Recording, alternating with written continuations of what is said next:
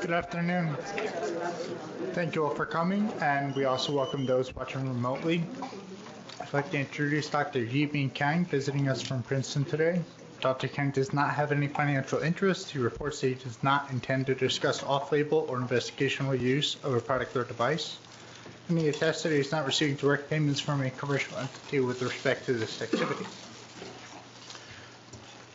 Yibin received his bachelor's from Fudan University in Shanghai, China, and his PhD in genetics at Duke University in the year 2000. Then went on to do a postdoc at Memorial Sloan Kettering with Joan Massaguet, where he began to specialize in the area of metastasis due to breast cancer. And I'm most familiar with his work in bone, but he's worked with homing to other organs as well. Yibin has a long list of very high impact publications, which I won't run through, but I'm sure it's going to become apparent in the data that he presents in his talk. So he's been at Princeton since the year 2004, has moved up to the ranks of professor, and is now the Warner-Lambert Parke-Davis Professor of Molecular Biology in the Department of Molecular Biology at Princeton, and also a member of the Cancer Institute of New Jersey. Yibin? Good. Thank you.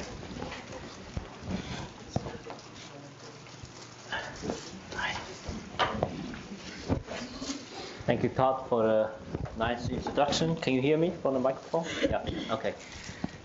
So my lab have been studying breast cancer metastasis for the last 10 years, and actually the thinking of the field has been evolving over those 10 years. From the beginning, about how we think about what metastasis genes really are and how they emerge in the cancer cell. So I'm going to actually tell you a little bit of historical perspective about how our thoughts actually evolved from those early days of trying to understand, how metastatic cancer cells acquire their metastatic ability. So before I start, I just need to show you this slide that I don't have any conflict of interest related to my presentation today. So we all know that most cancer patients die from metastasis to various different vital organs. And particularly in breast cancer, these are the four most common sites that are affecting a lot of late-stage disease patients. So bone is the most frequent site. It's oftentimes the first site of metastasis, affecting about 70 to 80% of late-stage breast cancer patients. And more patients are actually dying with visceral metastasis, especially brain metastasis has been increasing percentage-wise. Many patients die from liver metastasis and lung metastasis. So the study of metastasis has been going on for the last 100 years or so, since the beginning of this so-called seeing soil hypothesis proposed by Stephen Paget. So we have some basic understanding of metastasis. First of all, we know that no matter how grave this process looks like, it's actually highly inefficient. So out of the millions of cells that are circulating as CTCs in the patient's blood, very few of them are eventually able to make a metastasis. So it's a highly selective process looking for those highly adaptive cells that are not able to survive in the dissemination process, but also be able to thrive in an organ that is completely different from the primary tumors. We also know that because of this highly selective process, the tumor cells that are landed are able to grow as metastatic different organs, usually possess this collection of so-called organ-specific metastasis genes that collectively give them that advantage in a different organ. So the question then is whether they are so-called metastasis genes that give the tumor cell a selective advantage only in a particular organ site, but do not really confer a advantage in the primary tumor site, so-called pure metastasis genes that do not have oncogenic functions. So, in my early days, try to study this question of metastasis. I work with Joan Massaguet, and while we're busy at work trying to do this in vivo selection to look for bone metastasis gene, actually Bob Weinberg published this very influential opinion article in Nature, in which he basically is saying there's no metastasis genes, and we should stop looking for them. So the conclusion is that many of researchers, the argument he has is that if the metastasis gene by definition, only confer a growth advantage in the distant side, but not in the primary tumor side, then there is no selecting advantage of those rare cells, rare tumor cells that overexpress those metastasis genes. So because they are going to be so rare, they are not going to be a dominant population in the primary tumor. They will never really be successful to emerge and disseminate into a distant organ. With that argument, he concluded that as we are looking, we have searched far and wide for metastasis genes, but perhaps the culprit that had been staring us in the face for a long time, the mutant genes that are known to confer Darwinian selecting advantage early on, so-called oncogenes, may be the same one that further down the road empower metastasis. In other words, metastasis genes are selected for because they also have some advantage in the primary tumor growth. We just don't know about it. So I was pretty discouraged by reading this article because I was about to look for metastasis genes, and Bob, one of the most influential scientists, is telling us that they do not exist, and we should not look for them. But interestingly, this is published in Nature in 2012. So interestingly, 2 years later, Bob published a paper with Jing Yang, who happened to live downstairs of me back in graduate school at Duke. So I know Jing is a very good scientist, and I know his work is very solid. And so Jing worked with Bob to find this gene called TWIST that drives metastasis, right? Because it promotes EMT and invasion of metastasis. And it just happened that we were asked by Cell Press to write a commentary on this article. So me and Joanne took the opportunity to take a swipe at Bob, reminding him of his article back in 2002. Well, actually, this is 2002, not 2012. It's a typo. So we wrote that TWIST appeared to be a bona fide metastasis gene that specifically promotes tumor cell metastasis with no apparent benefit to the growth of the primary tumor. Therefore, his argument, Bob's argument that no such gene may exist, and we cite, of course, his review, therefore seemed muted by the own work of Bob. And we thought that while we settled this debate, that they are indeed metastasis genes. But I'm going to use this lecture and to go back, actually revisit it, and tell you that actually Bob is smart, that his argument at that time does have value. We just didn't know enough at that time. So I want you to keep this in mind. So when you look at the process of cancer metastasis, this is so-called metastatic cascade that we are all familiar with, right? So the tumor cell, they emerge as primary tumors through oncogenic mutations in the normal organs, for example, in the mammary gland. And initially they are encapsulated, surrounded by basement membrane. And some of the cells will gain the invasive ability and break through this basement membrane and eventually get into the vascular, the blood circulation, and disseminate. So if they can survive this process, they will land in a different organ. And then the challenge is to survive in a foreign microenvironment and then thrive as macrometastasis. This is actually the most rate-limited step. So when you look at this, there are basically, I would say, two major challenges that the tumor cell has to overcome to become metastatic. First of all, most of the cancer are carcinoma. So by definition, they arise from epithelial tissues. And epithelial cells have very tight cell-cell adhesions between each other. So, and they also have polarity. So the first limitation is to break through that intrinsic limit of carcinoma cells when they arise from epithelial tissues, and to gain that mobility. That's the first challenge they have to overcome. And second is that when they arrive at the distal organ, they have to survive that distinct microenvironment that's completely different from the organ that they become primary tumor from, for example, in mammary gland. So the next biggest challenge is to how do they cope with the distinct microenvironment, not only survive, but also benefit from the interaction with different stromal cells in that microenvironment. So you think that these are two different kind of challenges.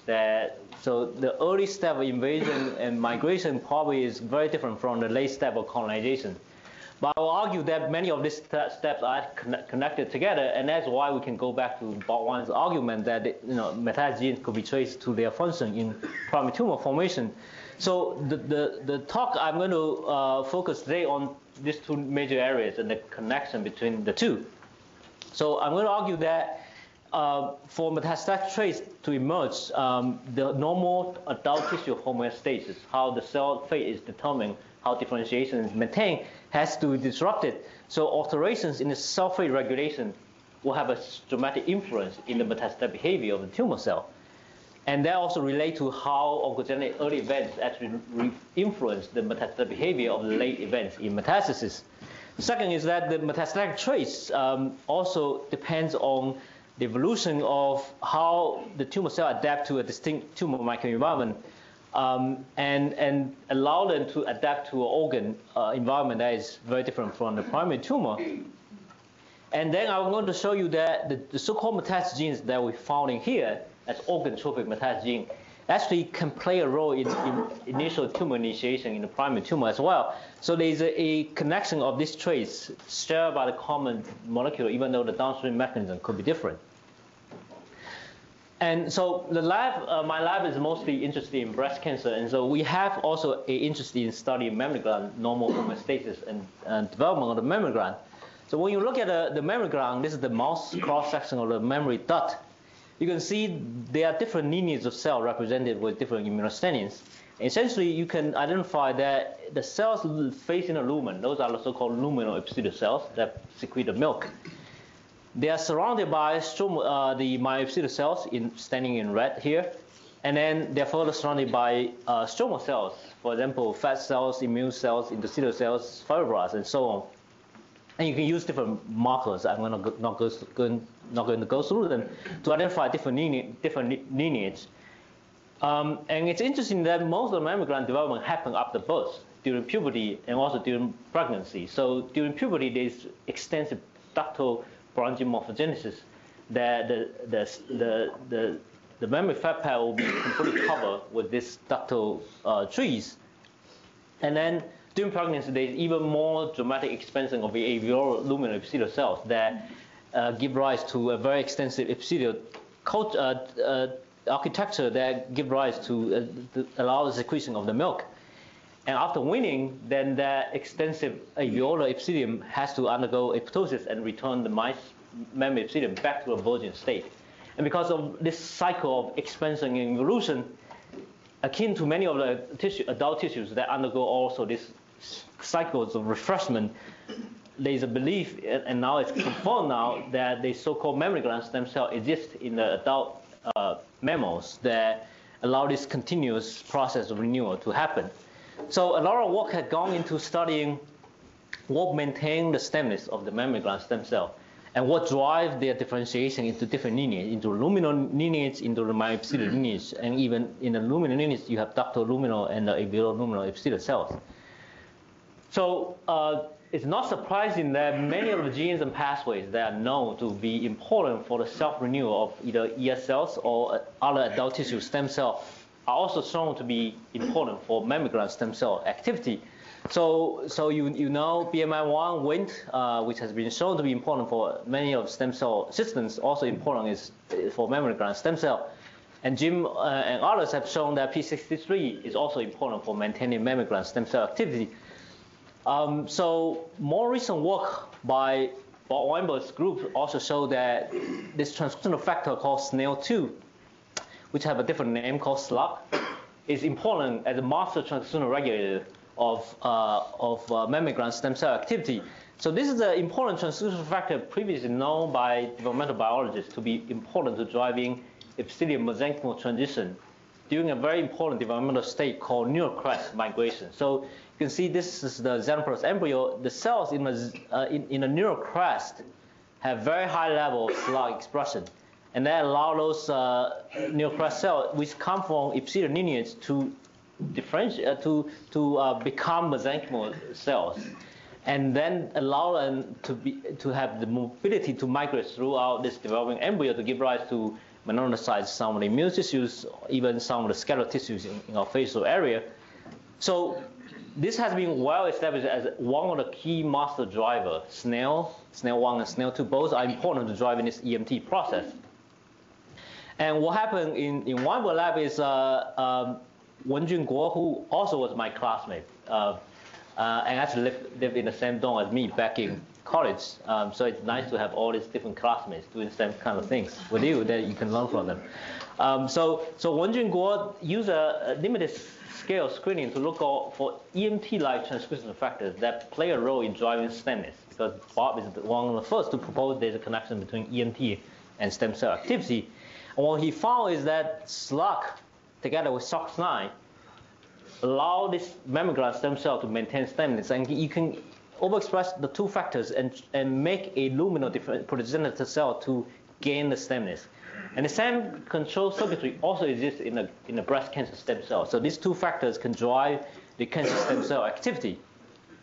So this is the interesting factor that I want you to remember, because I'm going to go back to it.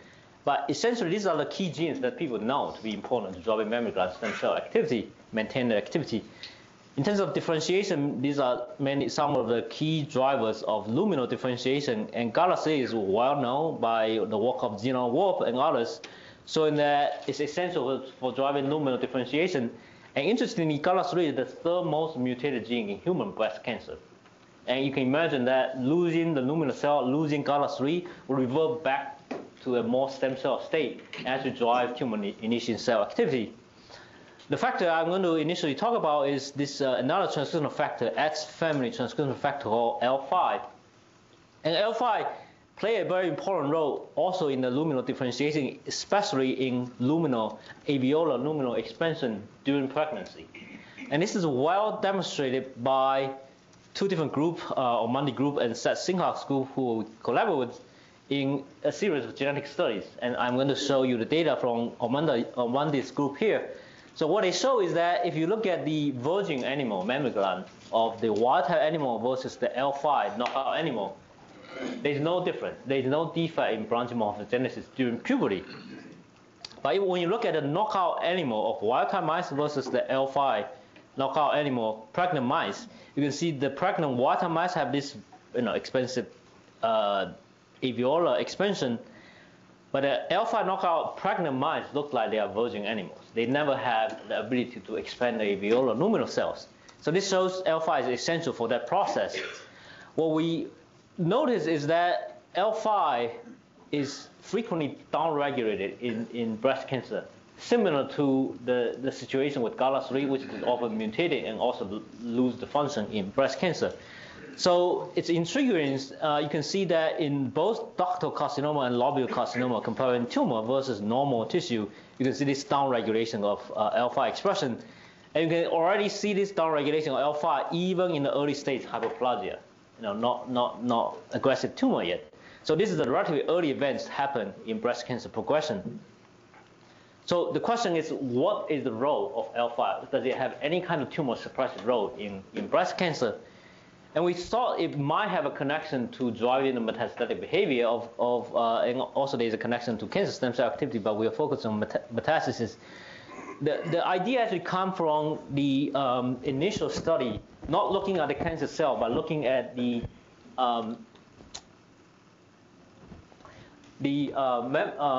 just completely turn it off so that you can actually see it. Oh. All off.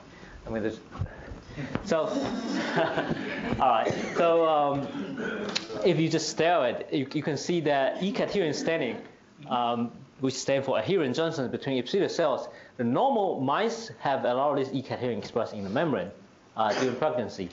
But you can look at the L5 knockout animals. Many of them actually almost completely lost this E-cadherin localization in the membrane, so they lose this key hallmarks of epithelial cells. On the other hand, we have another set of staining looking for mesenchymal marker of vimentin here. So here we're using beta-catenin, which bind to E-cadherin and localize in the membrane. But we use vimentin to stain for mesenchymal-like cell. And in a normal mammary gland, you don't see any of the red staining of vimentin. But in the L5 knockout animals, you can see in the luminal epithelial cells, they are oftentimes ectopic overexpression of vimentin in those luminal epithelial cells. So this is an early indication that L5 loss caused the reduction of E-cadherin expression and overexpression of the mesenchymal marker. And then that's pointing to the direction that there are probably epithelial mesenchymal transition going on. And that is validated using a more comprehensive microarray profiling analysis of the wild type versus L5 knockout mammary gland. These are still normal tissues. And you can see many of the mesenchymal marker genes are indeed highly expressed in the L5 knockout animals, including many of the so-called master drivers of EMT transcription factors of ZEP1, twist, and snail family. They are all upregulated in the L5 knockout mammary gland. And this is a so-called gene set enrichment by analysis to show the previously reported EMT or cancer stem cell signature are highly enriched in the L5 knockout mammary glands. But again, this is, even though this is very strong validation of L5 loss in connection to EMT, this is still in the normal tissues, in the mice, and we want to see whether this connection also exists in the human breast cancer. So we start with two different cell lines. T47D is the ER-positive luminal-like breast cancer that is believed to be weakly metastatic, and indeed it maintains E-cadherin expression and it has a very high level of L5 expression. Now we use siRNA to knock down L5. You can see vimentin goes up, and also looking at the cell shape, you can see they change the shape from epithelial-like cell to become much more like mesenchymal spindle-like shape. And the E-cadherin expression in the membrane is significantly reduced, and beta-catenin is mislocalized from the membrane to the cytoplasm. And also in the transwell migration assay, you can see knocking down L5 increases the migration ability of the tumor cell. Conversely, you can start with MB231. This is the highly mesenchymal-like cell, ER negative and highly migratory, and does not have expression of E-cadherin. It does not have any L5 expression. So when we use lentivirus to restore L5 expression, you can see again the cells start to change shape from mesenchymal-like spindle-like shape to become more cobblestone-like epithelial-like shape. Beta-catenin again is localized. Remember, this is too weak to be seen in this light, and then vimentin expression is reduced. Importantly, also in the migration assay, overexpressing L5 reduced the migration ability of the tumor cell. So the reason for this phenotype is because then we did, of course, microarray and also a lot of chip analysis to identify the target. This is the target of L5 transcription factor, to see why L5 inhibit EMT. And the conclusion, not going to go through the detail, the conclusion is that L5 does that by transcriptionally suppress the expression of SNEL2. So as in here, SNEL2 drive EMT and SNEMness, and during differentiation, L5 is induced by hormone, and then start to repress SNEL2 expression and allow luminal differentiation to happen. So this is the circuitry that we want to then go back to the human tumor to see if it exists and what is important. So if L5 downregulates SNEL2, you should see negative correlation between the expression of these two genes, and this is indeed the case in microarray analysis of human tumor samples. You can see a negative correlation between the two genes. Importantly, also, we want to see whether these two genes have prognosis power. If L5 suppress EMT and suppress STEMness, it should correlate with good prognosis. And that is indeed the case. High level L5 is good metastasis-free survival, and low level is poor prognosis. Interestingly, this correlation only exists in the ER negative cohort patients. ER positive, we don't see this correlation. And we actually don't know. We have some speculation about why, but we don't know why is that. So again, we extend this analysis to a much bigger composite database of 1,500 patients, much bigger data set. And again, you're seeing this correlation of L5 high with good prognosis, and its negative regulation target SNEL2, which drive EMT and metastasis and stem cell activity. High level SNEL2 is very poorly prognosis. So this is validating that L5 is, inhibiting invasion and metastasis EMT by targeting SNEL. So this is the clinical correlation. We want to then use the mouse model to see we can validate the functional importance of that. So we use 4T1 because it can spontaneously metastasize to lung in an immunocompetent model, highly efficient in doing that. When you overexpress L5, you can reduce the lung metastasis significantly. Now, if SNEL is downstream negative regulation target, you will expect to see if we restore SNEL2 in the L5 high, we should restore the invasive ability of the tumor cell. And that is indeed the case in the L5 and SNEL2 double overexpression. You can see restore high metastatic ability of the tumor cell. The final test is the genetic modifier mouse model. So L5 knockout is lethal, but we can use conditional knockout in the mammary gland to analyze the impact of L5 in metastasis using the MMTB-new model of mouse mammary gland tumors. This is similar to human COD2 and can also spontaneously metastasize to lung. We cross that mouse with either the wild-type mice or the heterozygous knockout of L5 or homozygous knockout of L5 in the mammary gland. And you can look at the lung metastasis incidence is increasing with lower and lower dose of L5. Lesion area, the number of lesions is increased and lesion area is increased. So you can see that the L5 knockout mice have developed these huge lung lesions. When you stain for SNEL2, they express much higher SNEL2 compared to wild-type mice.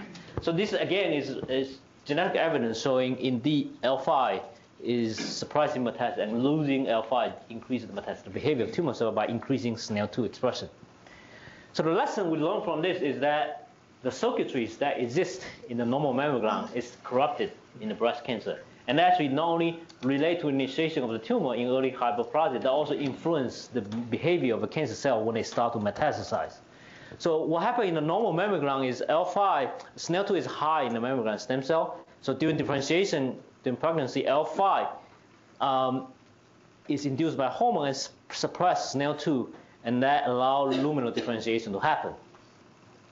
So what happens in breast cancer is maybe in some early stage, very early stage tumor, they have high level L5. But L5 is then silenced, and we believe some of that is epigenetics.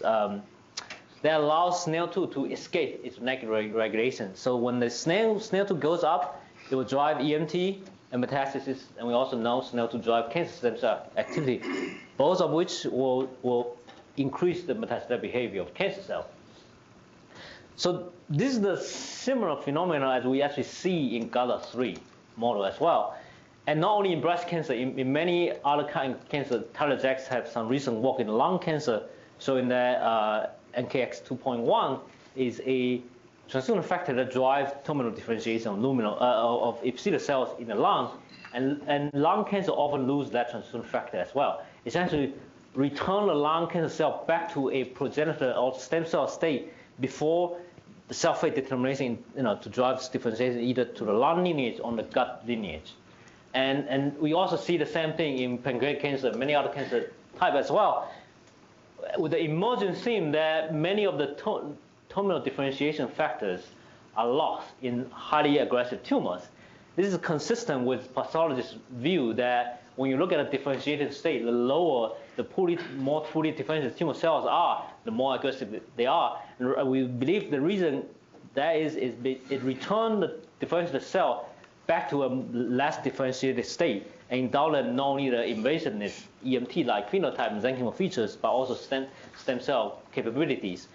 And people have called them different names. They call them EMT, they call them cancer stem cell, but essentially it's all about de-differentiation, losing those cell phase terminal differentiation factors. And that allow the tumor cell to gain the aggressiveness, not only in invasion, but tumor initiation as well. So this is looking from the angle of starting the cell that drives differentiation in normal organs. Actually, it end up finding genes important for metastasis. I'm going to reverse the direction to tell you that if we start from trying to find genes important for metastasis, we actually oftentimes see the connection with normal homeostasis and early tumor initiation. So one of the most important model system that we study in the lab, as referred to, is bone metastasis, because this is a very frequent event, as I mentioned earlier. In human breast cancer, about 70% of patients will have these skeletal complications. And it's a very painful complication because you can see this is a normal woman, pelvic bone, compared to a patient with bone metastasis in this area. And even if you are not radiologist, you can tell there's massive loss of the bone matrix here. And that causes a lot of problems. The patient will have pathological fractures. They also have abnormal increase of the calcium in the blood, and that could be a life-threatening condition. And growth of the tumor in the bone marrow also would reduce the hematopoietic function of the normal bone, and also sometimes cause nerve compressions syndromes that also decapacitate patients. So this is an important clinical problem, but you will think that maybe it's a tumor cell that are breaking down the bone. But the reality is it is very important to understand that the tumor cells, no matter how aggressive they are, do not have this highly specialized function to break down the bone. The only cell type that is in our body that is able to break down the bone is this so-called osteoclast, as you can see in here. So these cells come from the monocytic lineage of precursors that they fuse with each other under the influence of growth factors. And they form these giant cells containing dozens or even over 100 nuclei. And they form these resorption pits in the surface of the bone and secrete enzymes, acids, proteases to break down the bone matrix. So this process happens in normal healthy people because it's important for bone renewal. So osteoclasts remove the bone and osteoblasts then build the bone to maintain the strength and integrity of the bone tissue. But when you look at a bone lesion, you can see the tumors growing out in the right side and the bone matrix in the left side. Lining the surface of the bone are these big cells with multiple nuclei and with darker red staining. Those are not the tumor cells. Those are osteoclasts. And they are hyperactive. You can see completely line out the bone surface. So this is a very direct visual representation of the fact that the tumor cells are simply using the osteoclasts as forced laborers. They recruit them, they hyperactivate them, so that they do the job of bone degradation for them. This not only create physical space for the tumor to continue to expand, but they also serve important signaling functions as well, because the bone matrix store a lot of growth factors. And upon degradation, they could be released and signaled back not only to tumor cells but also stromal cells, and potentially enhance the aggressiveness of the tumor. So to understand how this happens, we need to know how tumor cells hijack and activate the osteoclast activity. This is a very important aspect of tumor-stroma interaction studies. So the basic understanding is that the osteoclasts resolve the bone, the osteoblasts build the bone, and this is maintained in perfect balance, in part through secretion of cytokines. So osteoblasts produce a cytokine called Rankel that activate osteoclast differentiation. It also produce another growth factor, which is essentially a decoy receptor for Rankel called OPG that antagonize its function. So that is basically balanced secretion of these two factors will maintain the right balance at the site of bone remodeling. Now, when tumor cells come in, they will produce a lot of secreted factors, and then they will influence this bone homeostasis and tip them into one direction or the other. In breast cancer, it's usually osteolytic lesions, so usually you get hyperactive osteoclast activity. This could be achieved in several different ways. The tumor cell themselves could produce either high-level Rankel or other factors like GM-CSF and other growth factors that could directly stimulate osteoclast differentiation. Alternatively, they can produce other class of factors, for example, PDHRP, that could signal to the osteoblasts and influence their secretion of Rankel and OPG, or either increasing Rankel or decreasing production of OPG, that will indirectly cause the imbalance of osteoclast activity. So that's one direction of communication. The tumor cell can also feedback. The tumor stroma, the bone cells and bone microenvironment could also feedback to tumor cells. We know osteoblasts and osteoclasts can produce also growth factors, matrix proteins that either promote tumor growth or form the so-called niche, specialized niche to promote the survival and the growth of cancer cells. And as I mentioned earlier, bone itself is a very important source of growth factors. And that include, for example, calcium, insulin growth factor, and then transforming growth factor beta that is very abundant in the bone matrix. So it has been suspected through some in vitro studies that bone resorption can release TGF beta, and that potentially could increase the aggressiveness of the cancer cell. And a few years ago, we done study using imaging studies, using reporters of TGF beta pathway to show indeed that's happening. Bone lysis release TGF beta and feedback to tumor to activate the TGF beta pathway, and that is important to driving the continuous growth of bone metastasis. And what we also later found is among the TGF beta downstream genes in the cancer cell, JAG1 is one of such important TGF beta target gene that drive the increased bone metastatic behavior of cancer cell in the bone microenvironment. And there are several lines of evidence to support that. First of all, looking at the isogenic series of cell lines with increasing bone metastatic ability and try to find correlation with JAG1 expression. You can see the 41 series with increasing metastatic behavior. So 41 is the only one that can make bone metastasis. You can see JAK1 as well as a few other Notch family ligands are highly expressed in the 41. This is another series that I derived when I was postdoc with Rob Massenke. These are single-cell progenies derived from MDMB231, where some of them are highly metastatic to bone, in red, and some of them are weakly metastatic to bone. And among these Notch family ligands, only JAK1 is highly associated with bone tropic sublines. Not only that, the reason we also focus on JAK1 is among the microarray data we have, JAK1 is the only Notch family ligand that is strongly induced by TGF-beta signaling. So in 41, it's high in basal level, but it's further strongly induced within 24 hours of TGF-beta treatment. More importantly, combine all of that in vitro and mouse model studies. In the clinical patient samples, you can look at the primary tumor JAK1 expression, and you can see that correlate with their risk of bone metastasis. So when the tumor have high level JAK1, they have a high risk of bone metastasis to occur. So we did functional study to knock down JAK1 to see whether it influence bone metastasis. So we knock down JAK1, reduce also its response to TGF-beta. And this JAK1 knockdown, highly aggressive cell line from MDA231 have almost tenfold decrease in the bone metastasis burden. This is by bioluminescent imaging. You can see that in here, JAK1 knockdown reduced bone metastasis burden, bone is protected. And also, not only the tumor cell will reduce JAK1 have growth disadvantage in the bone microenvironment, they also have less ability to recruit osteoclasts. So if you use trap staining, this is the marker for osteoclasts. JAK1 knockdown in the bone and tumor interface, there are a lot less this red staining trap positive osteoclasts. So the conclusion is that, so interesting in this experiment, the xenograft experiment, what we did is we also not only look at bone metastasis, we also look at the primary tumor growth, right, in the subcutaneous or mammary gland tumor analysis. And in that setting, knocking down or overexpressed JAK1 do not influence primary tumor growth. So the conclusion is that this is a bona fide bone metastasis gene because it only drives bone metastasis. It doesn't seem to have an influence in the primary tumor growth that fit the criteria of metastasis gene.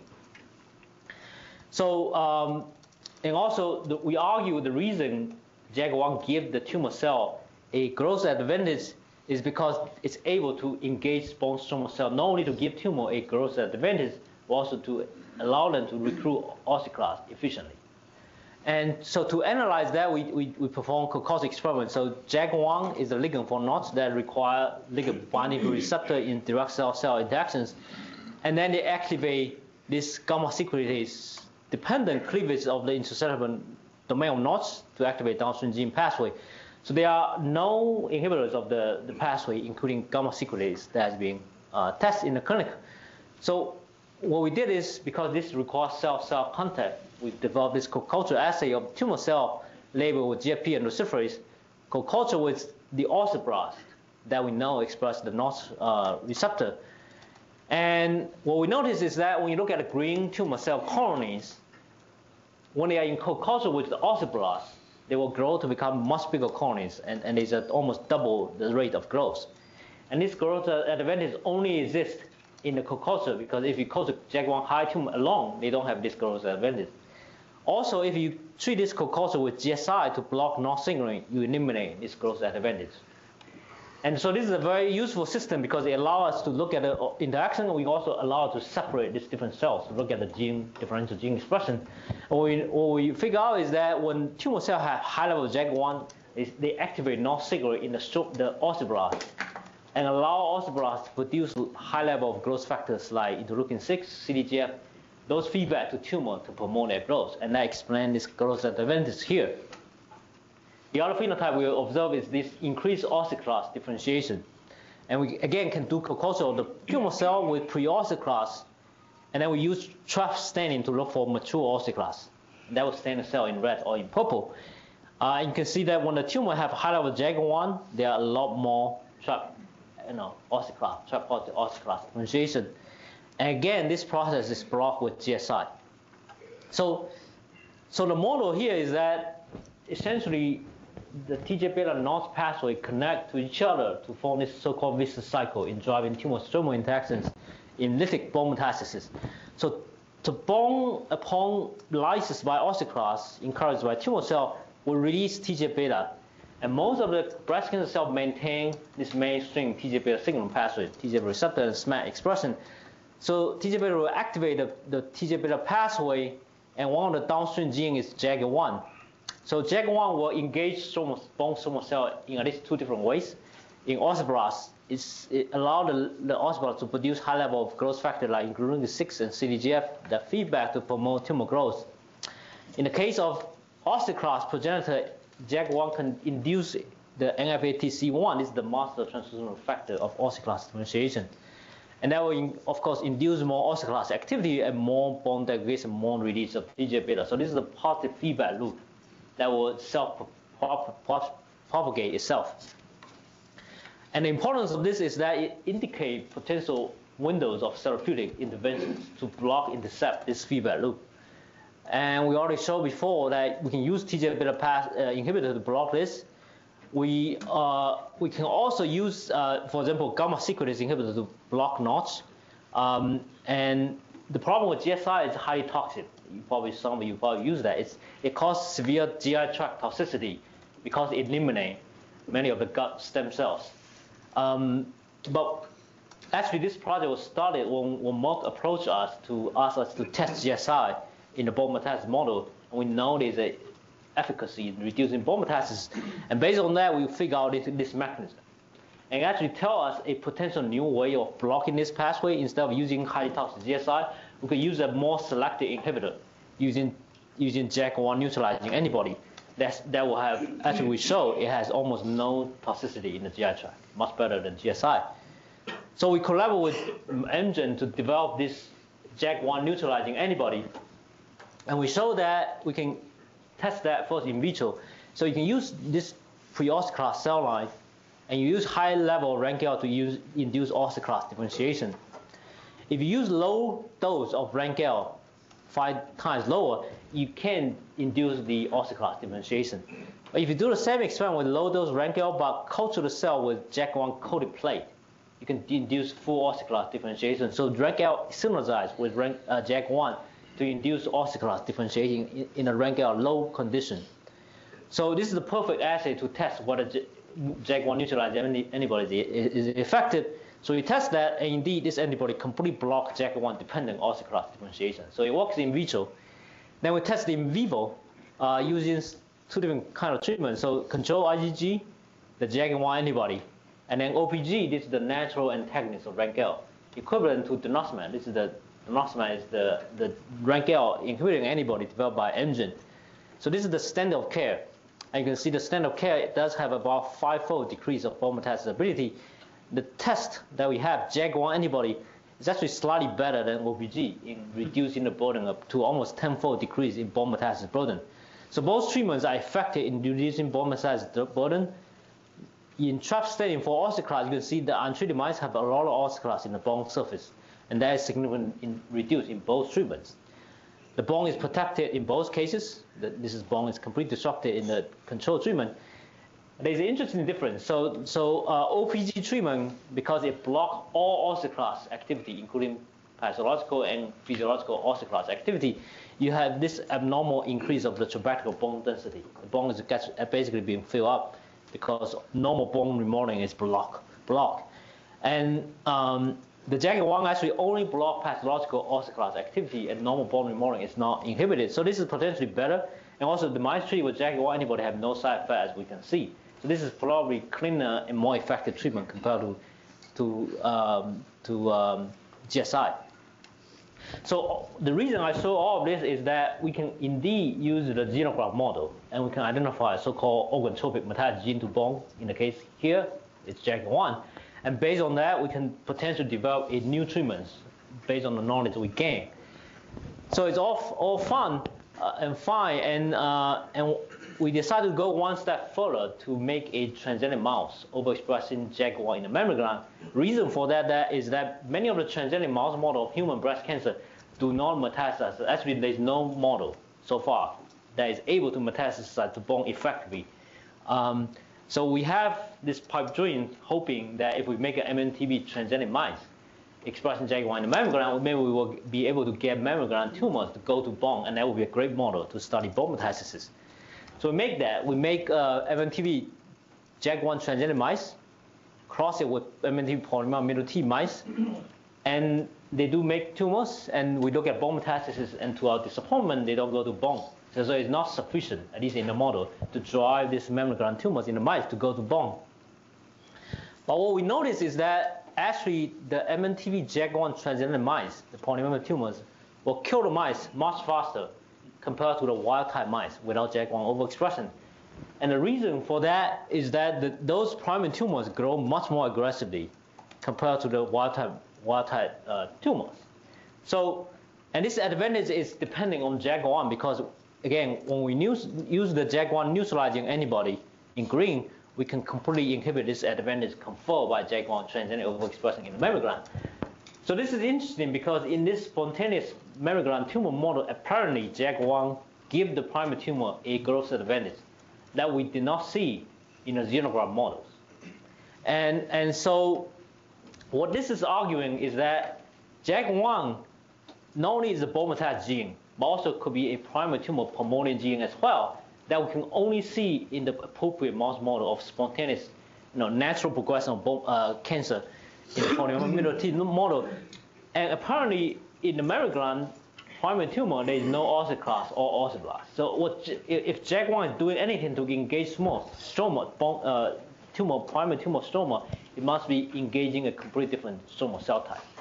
So the argument is that JAG1, we indeed can see about 30% of primary tumors have high level of JAG1, and those primary tumors select for JAG1 high tumors because they give them a growth advantage in primary tumor. And when those tumor metastases disseminate to bone, they also conveniently have the advantage to engage bone stroma cell to promote bone metastasis. So there you have this model. So in that so-called strictly, categorized metastasis gene does indeed give the primary tumor cell a growth advantage. We didn't realize that earlier simply because we didn't use the right model. We used xenograft models.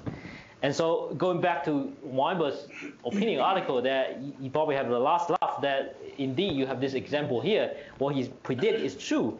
We just didn't know enough in many of the so-called metastasis genes that we identified at that time. So I will use the last 5 minutes also to give you the last story. You argue that, well, this is rather artificial. We start with the xenograft model and we find this so-called bone metastasis gene JAG1, and we make this claim that there's a connection with primary tumor formation. And how about starting from human patients, try to find important metastasis genes and see if that is important for primary tumor growth? This is actually a very important question because when you look at human breast cancer, it's a very heterogeneous disease. The patients could have the same subtype of cancer, same size, but distinct survival outcome. And so there's an urgent need to find those so-called poor prognosis markers, not only depending on pathological features, that will give a more accurate prediction of the long-term survival prospect of the patient so that we can treat them accordingly. And this was done about the same time as Weinberg actually based in part his argument on this paper. Because this paper argued that you can actually look at a primary tumor gene signature that could predict metastatic behavior. And indeed, this poor prognosis tumors that have these signatures, 50 gene up, 20 gene down, behave aggressively compared to those good prognosis tumors. And this has been translated into a clinical test called MammoPrint that has been used in the clinic to give the patients a unbiased score of the risk of recurrence and metastasis. But this doesn't help patients in terms of, if there's a poor prognosis patient, we tell them you have poor prognosis tumor, but we can't tell her why you have a poor prognosis tumor. Is there any gene driving it? And whether we have a drug to help you reduce the risk of recurrence. So we want to know among this so-called poor prognosis genes, can we find functional drivers of metastasis? Indeed, actually, when you look at the genes here, many of them are actually housekeeping genes. Very hard to imagine why they can be driving metastasis. So we want to step back and actually think about, we have this microarray data already available in a patient. Can we use that to find drivers of metastasis? We look back in the history of cancer gene discovery, and you often find that important drivers of oncogenesis are only often located, those genes are often located in genomic loci that are affected by either translocation or amplifications or deletions and so on. So for example, in BCR-ABL, this is the oncogene for for CML. It's because of the Philadelphia chromosome formed by the translocation of chromosome 9 to 22 that create this BCR-ABL fusion oncogene. And same is true with human breast cancer. HER2 is amplifying about 20 to 30% of breast cancer patients, and that is a functional driver of breast cancer. So this is looking at the difference between the copy number or translocation between the tumor versus normal cells. Can we find genomic alterations, for example, amplifications of genomic locus, comparing poor prognosis tumors versus good prognosis tumors? Because if we can find those locus, we can then try to dig deep into it and to try to find potentially functional drivers of metastasis. And so the idea is that if you have if a genomic locus is amplified, if a genomic locus is amplified in poor prognosis tumors, all the genes in that neighborhood, in that locus and nearby sites are likely to be overexpressed together.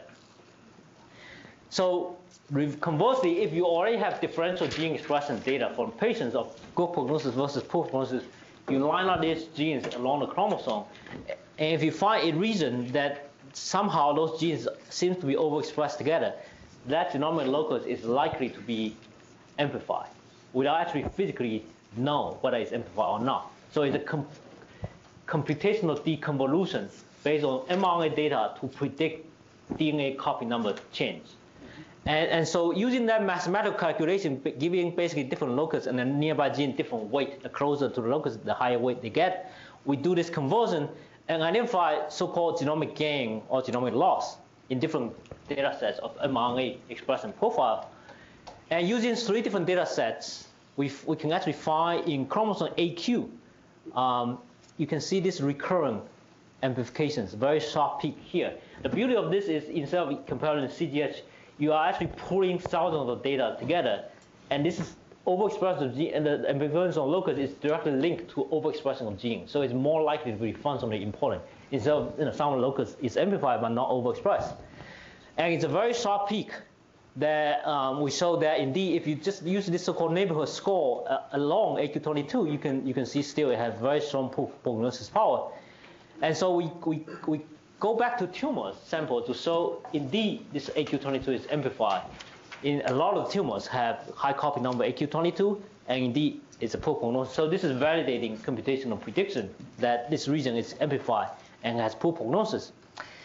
And because it's a very sharp peak, we have only about a dozen genes that we could basically focus on, half dozen of them that we know based on their no biological function might have a role in metastasis. We overexpress them one by one, and having overexpression along out of these several genes is able to drive increased lung metastasis. So this is published back 5 years back, showing identification of Metastasis as a lung metastasis gene, and indeed about 30% to 40% of breast tumors, you can see Metastasis is highly expressed in the primary tumors and it's associated with poor prognosis. So there you have a so-called metastasis or poor prognosis gene, but we can clearly see it in the primary tumor. And we actually don't know why it's overexpressed in the primary tumor. So again, we go back, we have this gene, we make a knockout mice of Metastasis. Unfortunately, knockout of Metastasis in the mice have no effect at all. The mice is viable, fertile.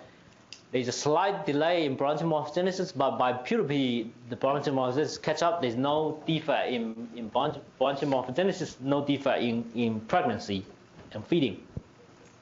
This is in pregnancy, there's no difference at all.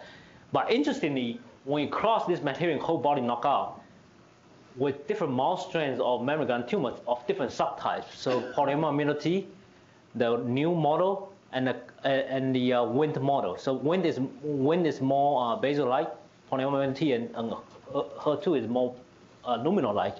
And then the carcinogen-induced tumor, this is heterogeneous, all different subtypes. In all cases, you can see the blue is homozygous knockout, the green is heterozygous knockout, red is wild type. And this is tumor burden, this is survival in 3 different models. In all cases, you can see knocking out Methylene dramatically decrease the formation of the primary tumors, and the survival is improved of the mice. So also we saw that in the prostate cancer as well. And the reason is that when you look at the hypoplasia state, you can already see a difference. So comparing 3 different models, knockout Methylene has dramatic reduction of this hypoplasia state in the mice.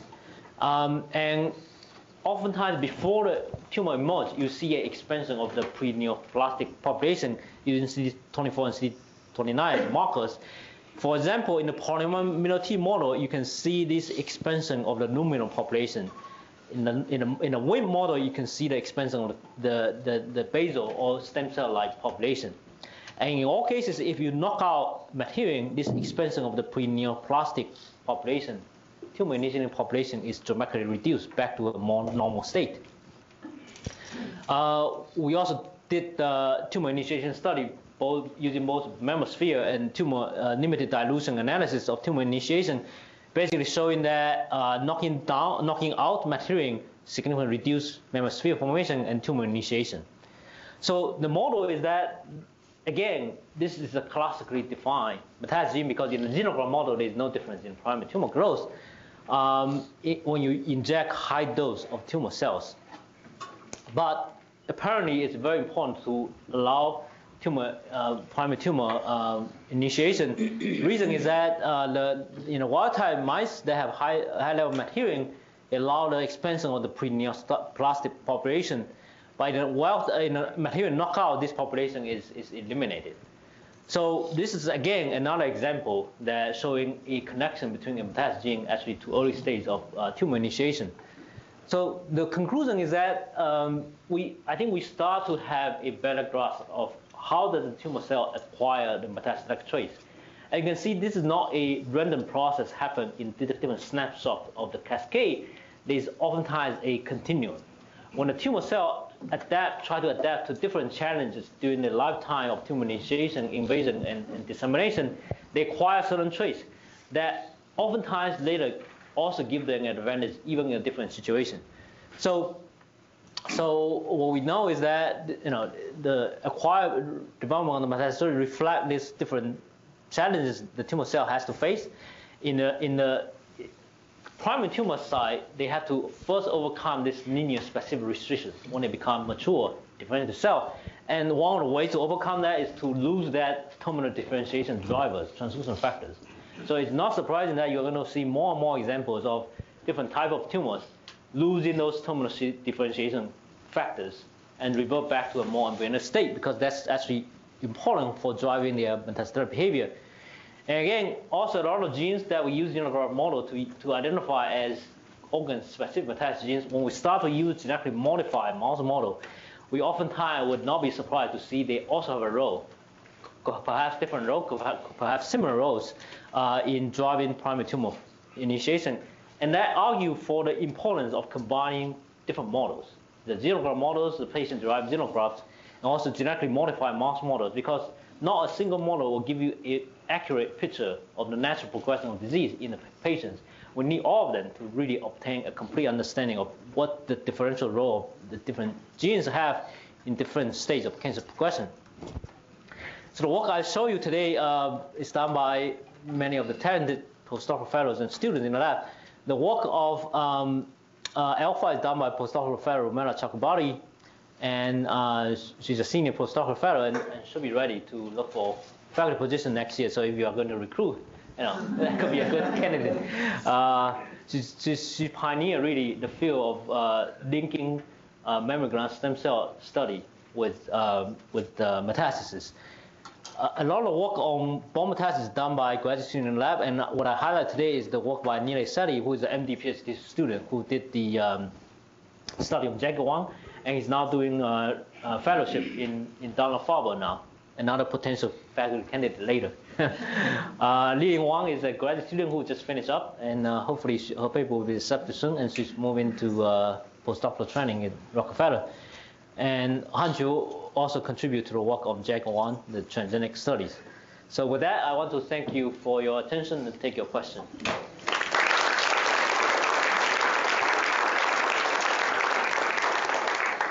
Yes? Hi. Thank you so much for your talk. This was very, very interesting. I'm going to ask a question about the first part of your talk, the UF5. Yes. So Jin Yang in her work showed that twist1 can actually control snail1 and snail2. You show using ELF5 that twist1 is also regulated. I'm just wondering why you chose snail2 rather than twist1. Yeah, so oftentimes when we try to look for a target, we try to use an unbiased way. Oftentimes people pick a favorite one. We try to be unbiased. Actually, when you look at a heat map of the normal mammary gland, in the wild type versus alpha knockout, many of those genes are actually all upregulated in the alpha knockout animal. But that's a steady state, right? It's a chronic knockout of the mammary gland. And we think some of that is indirect, right? When the cell becomes mesenchymal, of course, they express those genes. We want to find the direct targets. And the way to find that is to do transient overexpressing of L5, very acute response, and then combine that with chromatin IP experiment. And by doing that, within 24 hours of L5 overexpressing, only SNL2 goes down. And that gives us the reason why we, and also in the promoter, only SNL2 have this L5 binding sites by chromatin IP, and we also confirm that. We report it, it's all in the paper, so I didn't go through that. Yeah. Yes? If I understand the model correctly, that we're just talking about now, the oncogenes and tumor suppressor genes lead to an epithelial cell that now is malignant, and somehow epigenetically or otherwise ELF is inhibited and EMT occurs and metastasis ensues. Is that? Yeah, you could think that could be a scenario. So how do you distinguish that from the transformation events occurring in a precursor cell and there being stochastic differentiation of these cells, and they happen to be located in the epithelium, but that it's these more primitive cells that don't go on to differentiate to some degree, that have mesenchymal characteristics, and they give rise to the metastasis? Right, so it's the target cell population we actually don't know in many of the studies. We don't know. So his argument is that maybe the cell don't really require lots of L5 to gain mesenchymal phenotype. Perhaps, for example, in cancer, in a normal mammary gland stem cell or placental cell that still maintains some mesenchymal features or at least stemness, they acquire oncogene and they're ready to go. That could be a possible scenario. I think there are some studies being done trying to overexpress oncogene in different lineages of the cell. I don't think that has been done in breast cancer. I think it's a possible scenario. We just don't know whether that actually happened in breast cancer, and it will only be done using linear tracing. You specifically overexpress the oncogene in a SNL2 positive population, right, in the mammary gland stem cell population, and so I think the scenario happens. It's just we don't know whether this is more prominent than the other model that the differentiated cell lose alpha and acquire SNL2. Both could happen. We don't know which one is more frequent. Yes. Beautiful talk. You'd mentioned that in the jagged siRNA experiments that the tumor cells were unable to recruit osteoblasts. And so does that imply that the cells are still disseminating, but that once they get to the bone or any other side, they don't have that forced labor that you were referring to? Right. I mean, do you know if there are still disseminated tumor cells? So the JAG1 knockdown cell can still make bone metastasis. They're just less efficient. So if you look at the bioluminescent curve, it's about 10-fold reduction of bone metastasis burden, but it still goes this way. It doesn't go this way, right? Okay. So knocking down JAG1 reduces it, but doesn't really convert. The belief is that in those organ-specific metastases, there's a cohort of genes driving the most aggressive cell possess many of these genes, and they can compensate to each other to a certain degree. And that's why it's very hard to actually, so far, none of these targeted treatments against metastasis gene are able to completely reverse metastasis. You can only slow down, but not reverse. Yeah. Dr. That one first? Yeah. Last question. So does non-bone metastasis increase with JAG1 inhibition? Yeah. JAG1 inhibition we have not done There are people who study brain metastasis, and so JAK1 also is involved in brain metastasis. We have not done that yet, but I'm not surprised if you can find that in other organ tropic metastasis as well. Yeah. Thank you, Yibin.